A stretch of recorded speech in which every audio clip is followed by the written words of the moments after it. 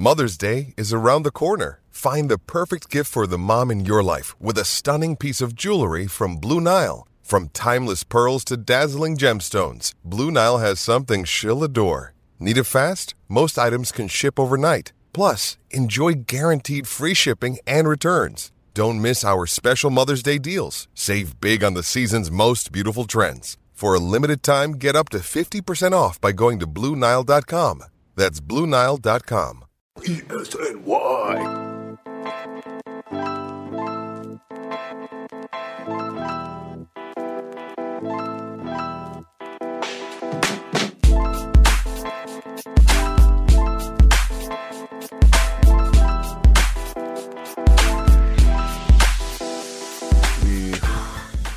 We got to talk about it, man.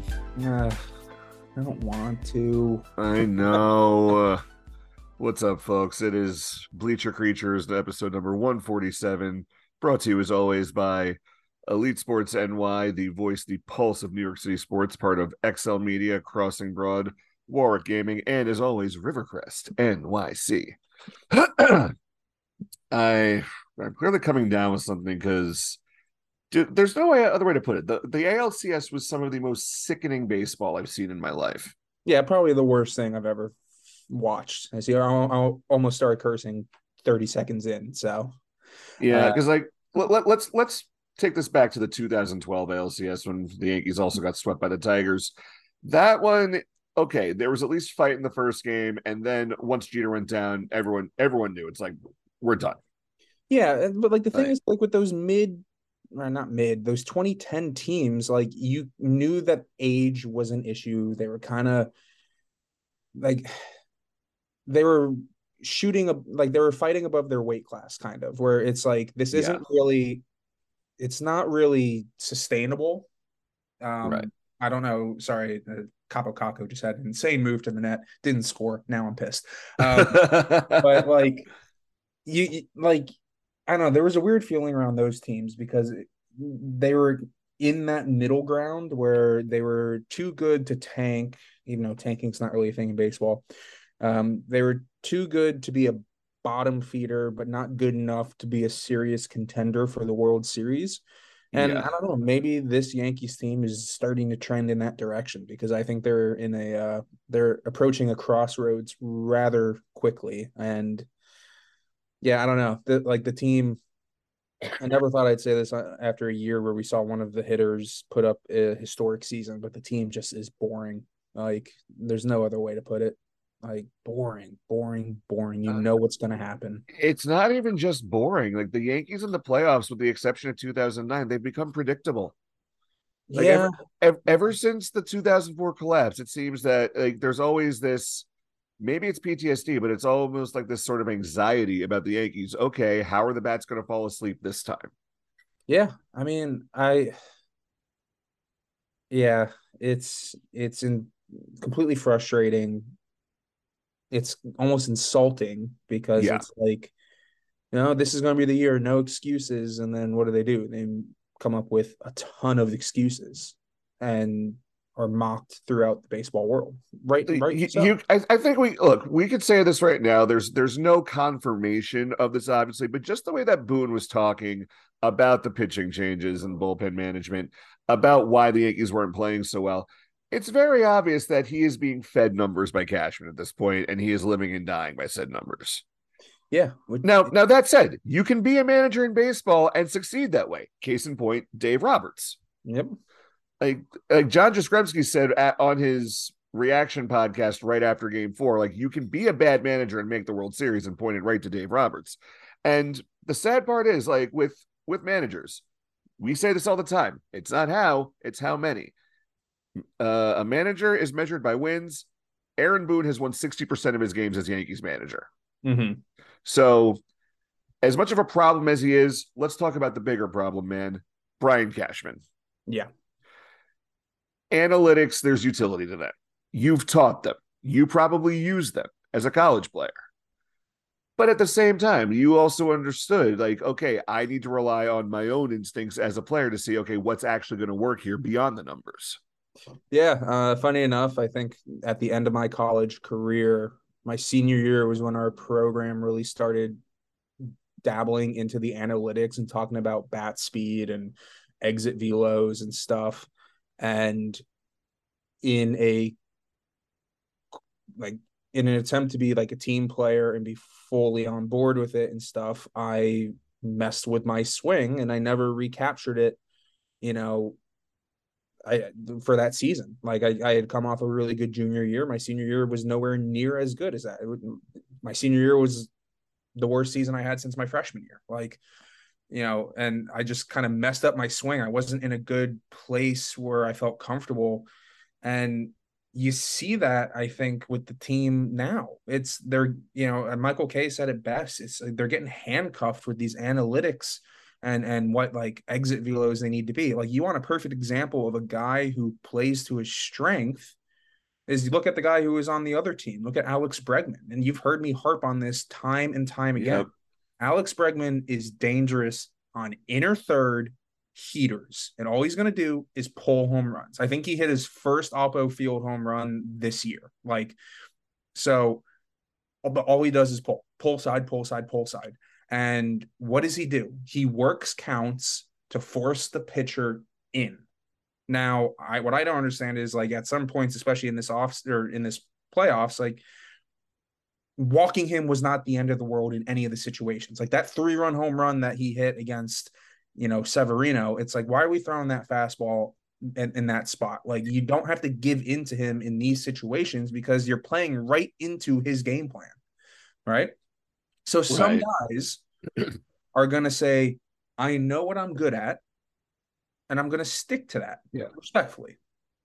I don't know who in the Yankees lineup has that kind of like approach or idea. Like Aaron Judge is good at everything. He knows what he can't hit and he's good at laying off those pitches. But everyone else, like, I don't know. Stanton's good at hitting for power, but he makes questionable decisions. Like all these guys. And let's give a little more grace to DJ LeMahieu, just because A, he was hitting on 1 foot the last 2 months of the season, and B, people quickly forget. In July, before he hurt his toe, he was batting .340 that month. Like, old school DJ LeMahieu was back. Yeah. I'm like, that's a perfect example where, a guy who is line drives sprayed across the field, he doesn't have to give you a ton of power. And, like I have no issue with that whole rant. I actually wasn't even thinking of DJ LeMahieu because in the later half of the season or into the playoffs, he was just a non-factor because of his injury. Yeah. But, I don't know.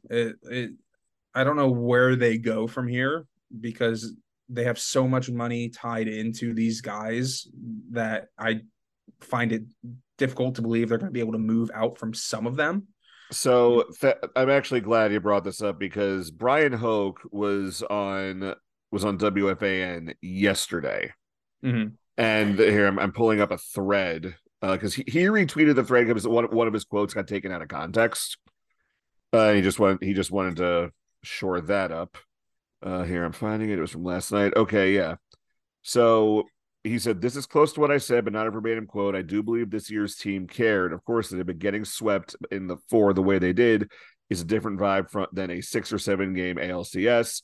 The context there is that in 2017 and 2019, after the Houston losses, I saw CC Sabathia and Brett Gardner crying. This time around, players in the clubhouse were just like, wow, they smoked us.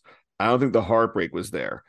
And so from a playing standpoint, to me, like, I understand why he's trying to put that back in context, because it's clear, like, okay, obviously the players care. They just got swept. They are just there's a collective shock that, oh my God, it happened. Yeah. And so anyway, Hoke that says, "I believe that the Yankees are going to make Brian Cashman an offer to return. I don't have a clear read on what Cashman's feeling is, but the Steinbrenners want him back. I expect Boone to be back next year. Hal Steinbrenner already confirmed today that Aaron Boone is indeed coming back." You talked about the contracts, Alec. Let's talk about Josh Donaldson. If you're going to move Josh Donaldson, you're going to package a decent prospect to move that money. I don't see the Yankees doing that, considering they stood by Donaldson and talked to him during the postseason.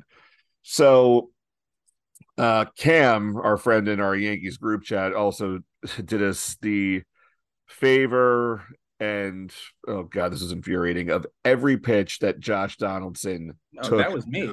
Oh, that was you? That was I me. thought, I sent that. oh, I thought Cam I was said the that. one. I was the one who said, "Do you want to see something that will make you angry?" And you're like, "No," but you're going to send it anyway. But yeah, so let me ask you this. Josh Donaldson is old. He's 37 next year. And it's clear that this season something was not right. However, he's clearly a selfish player. He's got a high opinion of himself. Next year is technically a contract year. Does he have that selfishness to reach down and really just go off? You think? No, because I think whatever needs to change, like I think his issues stem from like his age of being like he's too old. The bat speed has slowed down to a certain extent, but the Okay. biggest Okay. So I'm sorry to interrupt. Riddle me this though. The bat speed has slowed down, but what if we find out, like I've speculated, when we'll see the Yankees end of your press conference, probably after the World Series. Um, he was playing hurt all year, and like, oh, he needs shoulder surgery. So now that he's going to have that strength back in that shoulder, he can actually push forward with his usual power. I I would have a hard time believing that because I feel like the simple thing he could have done, and look, hitters are creatures of habit. It is a hard thing to change in the middle of a season, but his issues seem to stem big time from timing. Like Yes. I think that leg kick has gotten audacious and gotten in the way of his swing where like it needs to change. Like let's be honest, he was a good hitter for a number of years. He was an elite hitter for like two, right? Sure. So if we're trying to bank and the guy I knew in the major leagues, he had his best season to date where he, you know, hit 30 plus home runs. And I mentioned like that's going to secure him a job in the major leagues for, you know, the next 3 years, let's say. Yeah. So Donaldson is just riding that pretty much, that he had an MVP season and that nothing needs to change. But obviously something is just not working. I'm like, if you look, when I was watching that video I sent into the group, I noticed, and I could just be bullshitting here, I don't know, but it seemed to me that if that video was recorded in sequential order of the season, where the Yeah. beginning of the video is at the beginning of the season and so forth, Sure. the first half of that video, his timing looked way off. It looked like his foot was getting down late. That's why he was looking at a lot of fastballs down the middle. But then as the video progressed, his timing seemed to get better. He seemed to be getting his foot down. But then the issue arose that he can't hit a curveball apparently anymore. Like, Yeah. I don't know how many times he buckled at a slider or a curveball. And then everything else was just like he was swinging through the fastball. And, I don't know if he was getting under it or what, but like, what was his stats? He was 0 for 16 with 13 or with 10 Ks or something like that. Like, I not don't good. know. Yeah, it was not good. And then Aaron More Boone lies to our faces saying he's getting on base and stuff when he's had well, three walks. in fairness, at one point he was getting on base in the playoffs at a 40% clip. So Boone wasn't fully BSing us there, but he was bending over backwards to put Donaldson over. I just don't get that. I mean, to me, this screams systemic issues within Brian Cashman's office, because this is the last thing we'll share from Hoke. This is about everyone's favorite conversation topic, Isaiah Kiner-Falefa. So this was Hoke on Kiner-Falefa. It was gaslighting with IKF. We saw it with our own eyes. There was a reason they benched him earlier in the postseason. They knew it. So to me, that is 100%. Like when someone, not just from any beat, but from Major League Baseball's official beat for your team, is coming out saying this organization was basically gaslighting us on this one topic. As an owner, how does that not raise a ginormous red flag? Like, I understand Hal Steinbrenner's an absentee guy and probably doesn't pay 100% attention, but that's not a good look, man. Whenever a writer uses the term gaslighting to describe a front office, you never want to hear that, ever. Yeah. And look, I firmly believe that IKF is a capable major league player. Sure. I think the issue is that he was a terrible fit in New York because his light bat wasn't being covered by anyone else, because his light bat was packaged with three other light bats in that lineup.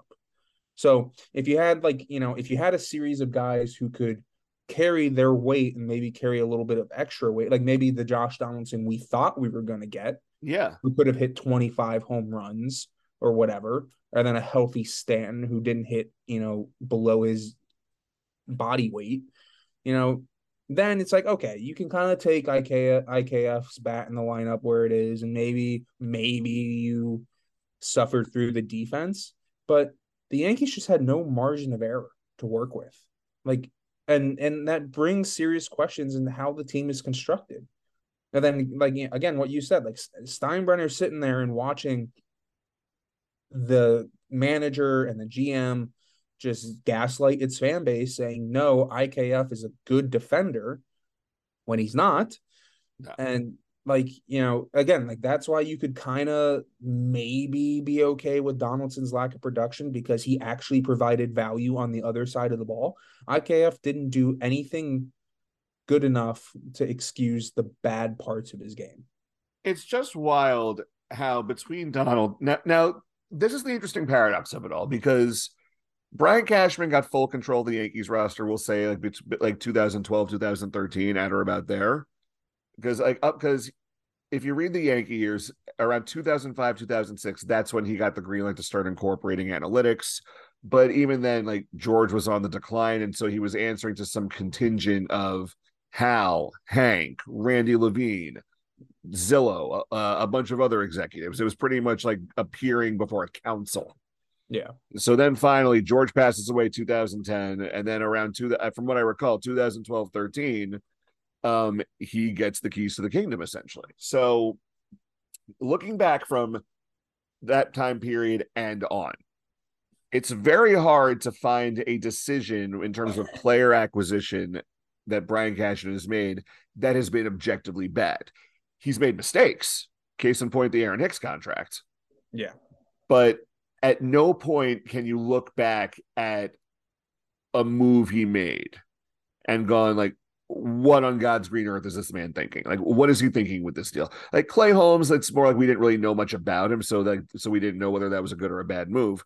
But across the board, in terms of decision making, Brian Cashman has made solid pickups, at least at face value. Well, maybe at face value, but then when you go a little bit deeper into digging like the skeleton out of the dirt, it's like, yeah, you see, I feel like they've been targeting guys who are supposed to have high ceilings, but really low floors. Which kind of bleeds into the next point. It's there's utility to analytics in building a winning team, especially for the regular season. Like that, follow the numbers. You can probably build a winning program for a 162 game season. And then they say, oh, the playoffs are a crapshoot. But that's not entirely how it works. Aside from using those numbers, you need to go off of instincts. You need to be a little more aggressive. You need to get that feel for the game. You need to be willing to take certain amounts of risks, not just, okay, play by the numbers and hope that they hit. This is baseball, not a casino. It's not roulette. Yeah. I mean, the one guy who I feel like, and maybe it's because he hit the best, but like, I think the best example of the guy that they should always be targeting is the Harrison Bader, right? A guy whose ceiling is not too high, whose floor is not too low. You have a general idea of what you're going to get out of him. Now, granted, like his postseason performance was impressive, and I didn't expect that from a guy like him, but he was the only guy who had some fight up there at the plate, you know. And I think that I feel like that's what's different between the Yankees and teams like the Astros, where Astros get those Harrison Bader types who are not flashy, who are not the elite, but when it's time to get the job done, they get the job done. Like, who the hell is Chas fucking McCormick? Yeah. Who's Chas McCormick? And he was better than Judge. He was better than Stanton. He was better than Rizzo. He was better than every single hitter on the New York Yankees except for Harrison Bader. Why don't the Yankees have players like that? Why can't they fill out their lineup with scrappy dudes like that who are going to do whatever it takes to get the job done. Instead, we got assholes like Gleyber Torres who are going to swing out of their shoes and not do the job that they're supposed to do. There is no cohesiveness in the Yankee line. And then meanwhile, when the media asks, hey, like, why isn't this working? We saw this with, with like Andy Martino and Randy Miller coming out with pieces like this. Oh, the front office wants to make it more enjoyable to be a Yankee. Like, what kind of shit is that? Be more enjoyable? Win. Yeah. Win the World Series, and you're going to really see what it's like to be a New York Yankee. It's like how is this lost on them?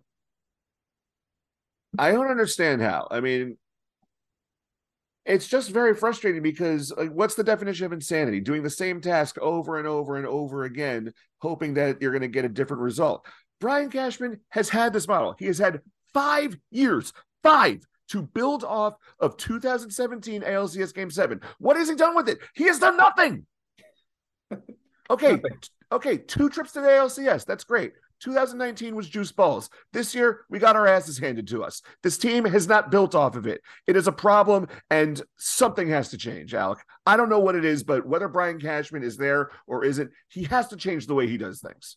That you can't build for a great regular season, which, let's be honest, other than that terrific start to the season, the Yankees did not have a great regular season.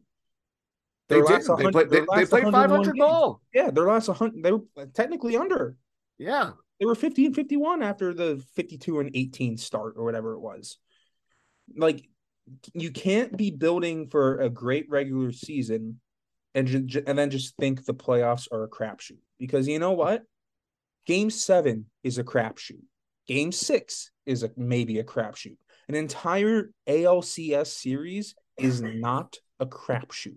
You're not going to have a 4 to 7 game crapshoot to get to the World Series. That's not how it works. No, here's what I'm going to say. The playoffs are a crapshoot because the Phillies are the number 6 seed there in the World Series. But you know how you fight against a crapshoot? You work to make the odds better in your favor. You don't just rely on certain numbers that you've relied on all the time. You say, okay, these numbers are good. How do I use them to make myself even more like the favorite?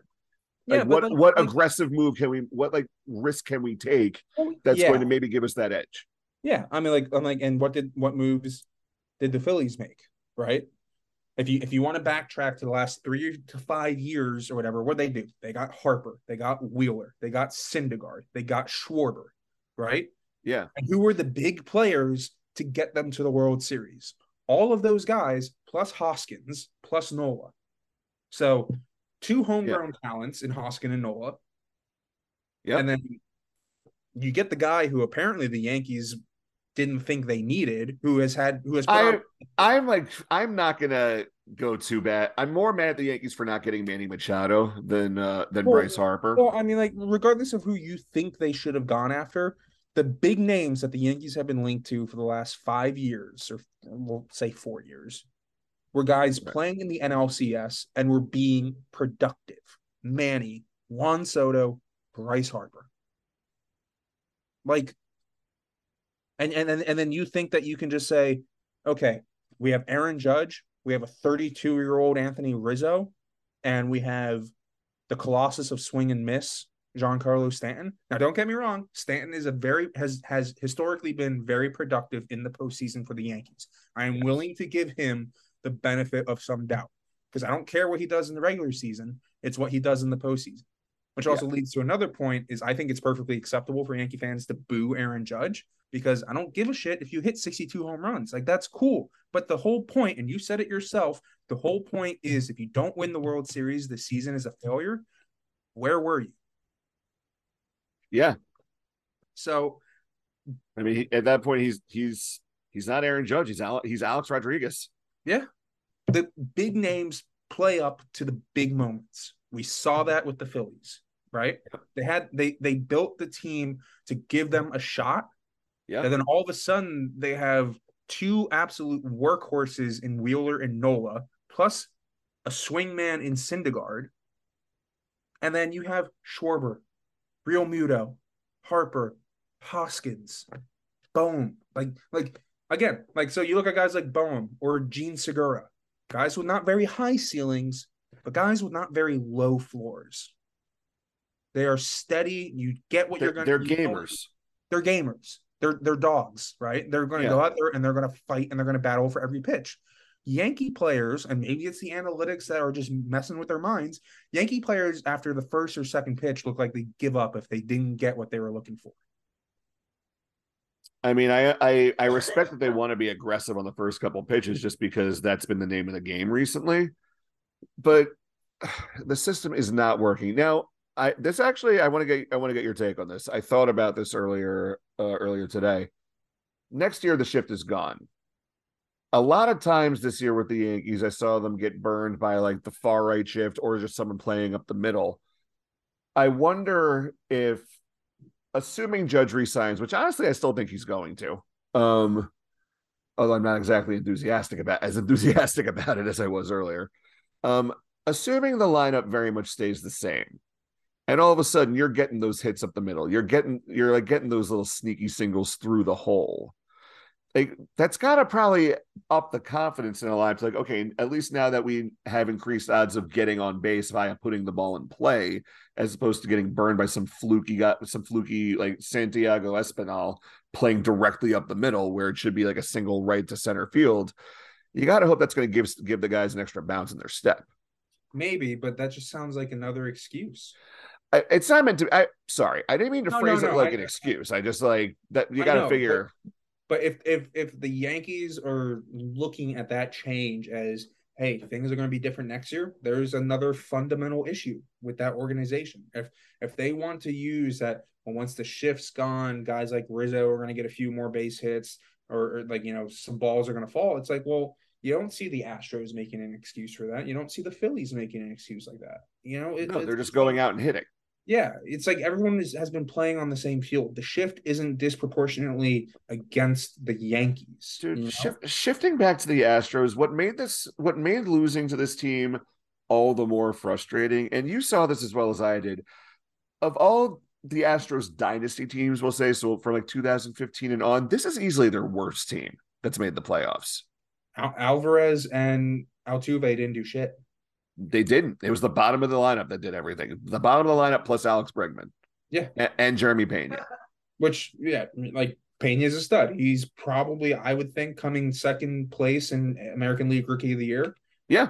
Like, and I had him on the fantasy team and he was fantastic. Yeah. But like that, again, why can't the Yankees have that kind of depth? Why can't they have kids like that? They do have that depth. They just don't use it. Esteban Florial has been in the minors for 11,000 years, it seems like. Chance Adams, our top pitching prospect for so long, stashed in the minors, comes to the majors. He's out of baseball right now. Yeah. Oh God, I was so high on Chance Adams. I thought he was. So was I. Yeah, the Yankees are at a crossroads, and a part of me thinks that if they re-sign Judge, they're dooming themselves to the same fate as this year for the next however long that contract's going to be. Like let him walk, have an excuse to blow up that lineup. You have the pitching. Yes. Like you can keep the pitching. That alone is probably going to keep you competitive. But give meaningful at-bats to the core that you think is going to be your next future. You can't keep giving these meaningful at-bats to washes like Donaldson. They're washed up. Like move on from the old guard. Yeah. And give Peraza, give Cabrera. When Volpe is ready, give him a shot. When Dominguez is ready, give him a shot. I'm afraid they're going to re-sign Judge. They're going to handcuff themselves. Now, again, I'm not saying that they shouldn't necessarily try to re-sign Judge. I mean, homegrown talent, dude has the possibility of just doing historic stuff year in and year out. But I won't be surprised that if they do re-sign him, we're not going to get much different from this organization. That it's going to give them a false sense of optimism that, oh, next year is going to be different. Oh, the year after that's going to be different. Now, this is the year where we're going to put it all together. I don't know. it's very hard to trust this front office right now because it's from my point of view, it is now glaringly obvious that Hal Steinbrenner is involved on an as needed basis because he's so desperate to not be his father. Brian Cashman, he clearly has some understanding of analytics, just no idea how to apply them. And the Yankees, they're just, oh, I don't want to say I'm getting sick of always bridesmaid, never a bride. It'd be different if they were getting to the playoffs and competing in every series. Is if they're grinding things out and like, okay, all right, it's one mistake and they lose. Okay, great, but at least they're putting up a fight. The worst performance I've seen from the Yankees in the playoffs by a wide margin, man. It was unacceptable. Yeah, I 100% agree. 100% agree. I don't know what else there needs to be said on it. Like, it was just unacceptable. Absolutely. And it's even worse because who besides Brian Cashman do you trust to re-sign Aaron Judge? I can't think of anybody. I don't know. Like, you know what? I'm going to throw this out there. I may have said this on the show before, but we'll find out. The Miami Marlins, they just hired Skip Schumacher as their manager, right? Right. To me, that screams, okay, we just want a puppet for the front office, or like just someone who's going to take the lumps. And if he does well with the team, great. If not, great. We're not paying him much anyway. We're going to let him go and then find someone else. I mean, the fact that Schumacher got the job over Joe Espada and like Pedro Grifol, I don't need to go into why that's a terrible hire. But reason why I bring up the Marlins, excuse me. Oh man, allergies are killing me. What if Kim Ng came to the Yankees? Because she's clearly her own person. She knows her stuff. She used to work for Brian Cashman. And she understands, like, okay, like I am building a team, but like let the manager do it. Now, granted, the Marlins haven't been good under her just because, well, they're the Marlins, but it's clear that she and Jeter were working in tandem and had a vision for what was going to make the team good. They were stockpiling young arms. They were, as the siren goes off, how rude. They were developing young talent. Yeah. They were doing what you were supposed to do. And now it looks like the Marlins are just going to become, well, the Marlins again, but just this time under Bruce Sherman. They're going to waste one of the best pitchers in the National League in Sandy Alcantara. Yeah. I mean, I would love to see a group fronted by Jeter and I can't say how do you pronounce your last name? Ang. Okay. Yeah. It always throws me off. I would love to see a group of those two spearheaded to become the next Yankees front office because, I think they could do some good things. And I'm not saying that because Jeter is legacy. I just having Jeter, because one thing you hear about Jeter, you heard this in The Captain a lot, is that, oh, like he's just so focused on winning. Yeah. Which, okay, yeah, he is focused on winning. So are the fans to an absolute fault. But at the same time, just like having someone in the building now granted, Cashman was there for this too, just to drive home, like, hey, you want to win here in New York, and here's why. I was on the field. You want to know, like, this is what it felt like, just being on the field for that final out of a World Series, just playing through the World Series, just working together as a group. Me, Paul O'Neill, Posada, Bernie Williams, Mo, Pettit, that whole group just coming together, being like, okay, we've been to the World Series before. Let's get back there again. Yeah. I mean, God, that article that came out about how Yankees players were complaining about the hostility they were facing. Like, I don't buy that for a second. That sounds like front office spin to me, or just like an out and out lie. Well, which one's worse then? Players actively believing that, or the front office trying to convince fans that it's their fault that the Yankees can't succeed in a pressure cooker? You know, I mean, I don't doubt that some players were absolutely thrown off by the booing. like, and Yeah, would be but I shocked mean, by it. But I don't think it was like as much of a problem as it's being magnified to be, if that makes sense. yeah, it's just like, yeah, I mean, these players, I guess, just don't understand that aspect of, yeah, the fans in this city are going to boo you when you underperform. And it's not so much as like underperforming, it's when you are just outright embarrassed, when you're not even in the same league as the team you're playing against. You Yeah. know? Like, but when you win, like when you win, It's it's intoxicating. yes, it's the great it puts you on cloud nine. Like I don't understand like how that if there is a disconnect in that, in the front office, in the franchise, in the locker room, how they just missed that. I mean, Michael K said it best before he walked everything back Did he walk today. Yeah, like yesterday he shifted the focus to the players, and today he was just talking about the Martino piece and how, like, oh well, like the players have to show up, and in the end on Monday he's ripping Brian Cashman a new one. Well, is he walking it back, or is he just kind of progressing through the narrative? You know, because I do think he's progressing through the narrative, but he's also just like not being as critical as the front office as he should be. well, I think both things can be true. That front Yes, they office can. needs to be better, but so do the players. Like, Well, yeah, because Kay said this too. He goes, "Oh, like every team uses analytics, the Yankees have to get better analytics," and he's absolutely right because it's clear that while they understand the numbers, they don't really know how to quite apply them. Now, with pitching, they do. yes, Like I will trust Brian Cashman to build a pitching staff in his sleep, in a coma, probably even from beyond the grave. It's Halloween. We're going to throw that one in there. So, but now you have to think, okay, who's working under him? Like we go on and on about Tim Naring, the VP of player development, who's been with the team, I think, since 2007. And he's the guy who gets the credit for finding Didi Gregorius. yeah, But Michael Kay's also said how Tim Naring's more of an eye test guy. yeah. I mean, they got to find that balance. They got to let players just be players, as I think Michael Kay said.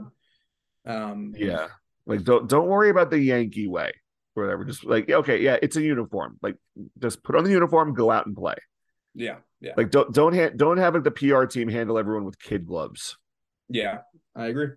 Um, and never again use 2004 as a motivation to win. Oh my, oh Like God. K was on point. If the old man was still alive, someone or some people would have been fired. I hope the old man is rolling in his grave. That was disgusting, man. Like like Because like so, don't get me wrong, so I understand I understand the mindset of it. Okay, you know what? Like maybe use this as like, yeah, like you know what? Like this has been done before, but read the room. yeah. And it's like Michael K said. It's like the LA Kings did it on their way to the Stanley Cup. Like you couldn't have used them. Like I know it's hockey, but you got to use the Red Sox. I'm like the jokes are writing themselves now with this organization, and it's Yeah, really concerning. Like really concerning that there is a level of yeah. tone deafness that is just, to me, is unacceptable. Andy Martino also said on his in I don't know if this was a TV appearance or a separate article, but he what was it that he said? I can't remember. But he did say something along the lines of like I think Michael Kay had reached out to some of the guys from the '04 Yankees team and they were like outraged by it. Yeah, I'm like, what, like, yeah, like that's like you kind of know the kinds of players that '04 team had. So like, you know a guy like Jeter and Bernie, right? Bernie was still on that team then. Yeah, Bernie was on the '04 team. Yeah, the core four was still intact. The core four can have honestly earned the right to sit back and rest on their laurels, but they're still going to point at that season and say, or that postseason and say, that was an utter embarrassment and we are ashamed. Yeah. Because they're competitors. Yeah. They're gamers, like we just said. They're gamers. They play with pride, Yeah. not just like for the Yankees organization, but for themselves. And it's probably going to stick with them to the day they all die, that they were part of that team that blew a 3-0 series lead to their arch rival. Yeah, and nothing's ever been the same since. Like since then, the Astros have become the Yankees, and the Yankees have become the Red Sox. Yep. Like they've become the team that tries so hard and just always comes up short. And then now, like, you got to wait. Okay, well, the Red Sox, it was hiring Theo Epstein. It was getting David Ortiz. It was getting rid of Dan Duquette, who like tried so hard to play catch up with the Yankees and failed miserably. And then Theo Epstein comes in, starts playing by the numbers. He pretty much plays Moneyball, applies the analytics properly. Yep. Talking my hands a bit here, and the rest is history. We all know how the story goes. Like, I remember what Andy Martino said. Apparently, Hal Steinbrenner wants Brian Cashman to come back, but he said it would take he used the term fan mutiny to make him reconsider. Hal, I know you're not listening to this. Open Twitter, man. Like, open anything in Yankees Twitter from the last 5 years. Listen to what the crowd was chanting after Game 3. The crowd was chanting "Fire Cashman" at Yankee Stadium. The fans are sick of this guy. The players are probably sick of this guy too. Yeah. What is it going to take to let him go? Like, what skeletons are you hiding in your closet that Brian Cashman is threatening to unleash that you can't tell him, you know what? Thanks for 25 years on the job. Here's a watch. Go away. Yeah. I don't know. Like, everyone has a shelf life, and Cashman has far exceeded the expiration date of his own. That's just it. Like, it's not like he makes bad moves. It's just he doesn't build off of them. He makes acquisitions, like puts them into the mechanics of whatever his machine is, and hopes that it doesn't blow up. I mean, the Yankees survived moving on from Joe Torre. They can survive moving on from Brian Cashman. Exactly. So no man is too good at his job to be let go. No, absolutely not. I don't know. This offseason is going to be very uneasy. Speaking of the offseason, let's try and end this on a high note. Apparently Jameson Taillon has said he'd be interested in a reunion. What do you think about that?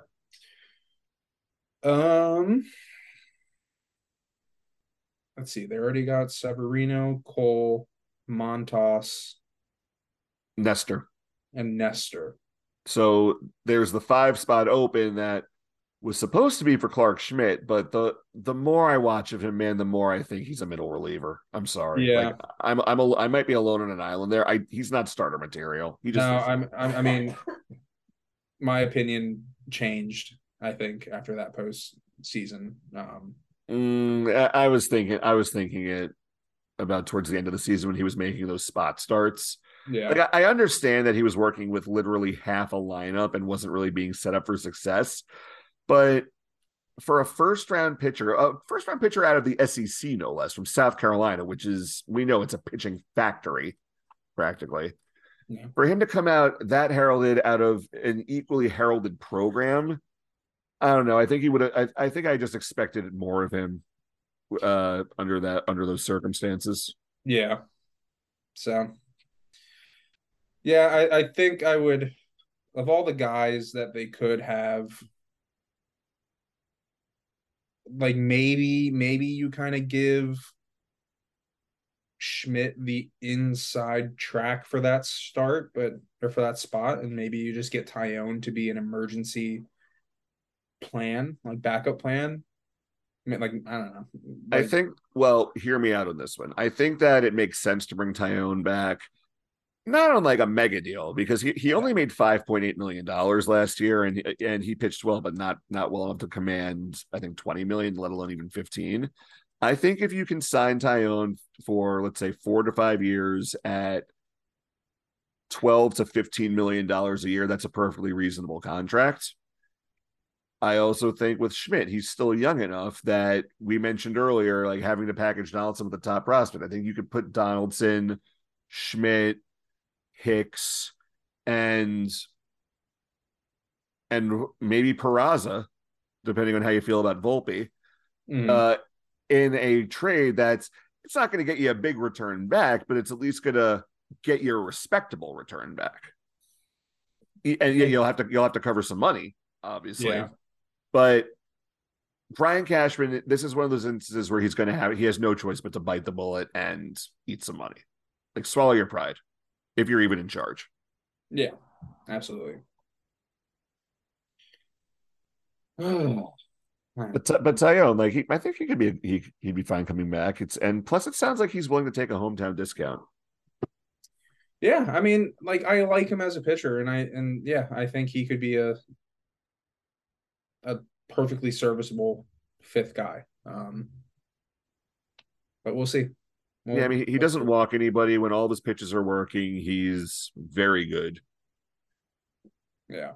Okay, and being friends with Cole helps. Oh, dude, Cole is so sad about being out. I would.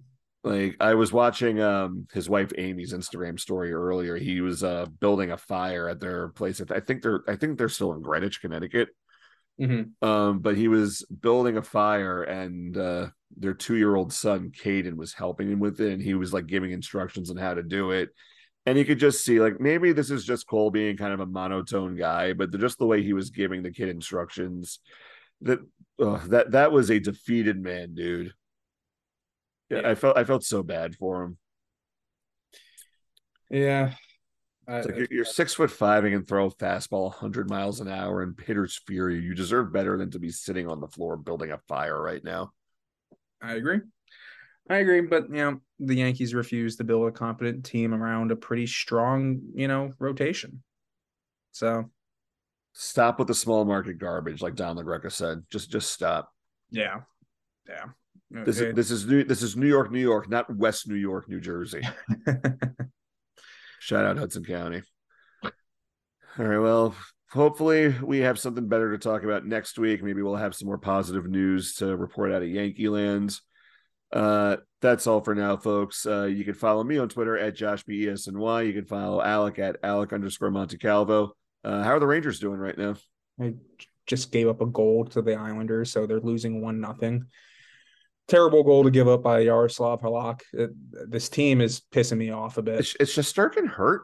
No, they played last night against Colorado. So that's right. Yeah, that's right. Which they also like. That I saw. They lost in the shootout. This team has been sloppy, and it's pissing me off because like they're playing good enough to win, but they're not doing enough of the small details to cement the win. So what would be how would you feel if the Giants weren't playing so well? Yeah, I would probably just be miserable. All right. Well, hopefully we have something happier to talk about. The Yankees probably, I don't know. It's the most abusive relationship in sports. Let's just call it that. Yeah. Sometimes I wish I wasn't such a passionate sports fan. And I'm going to say this right now: if Judge walks, you're not renouncing your fandom. I'm putting it out there right now. You will not renounce your fandom. Yeah, you know I'm right. Because now I've convinced myself that letting him walk will be the best thing to do to right the ship. But I mean, I can't take the bullshit losers mentality that this organization has been peddling to its fans. I can't. It's embarrassing. I will say this much: losing Judge would be a wake up call, a much needed wake up call to this front office, and hopefully it's not too brutal a wake up call. Anyway, thanks for listening, folks, and we will see you next week.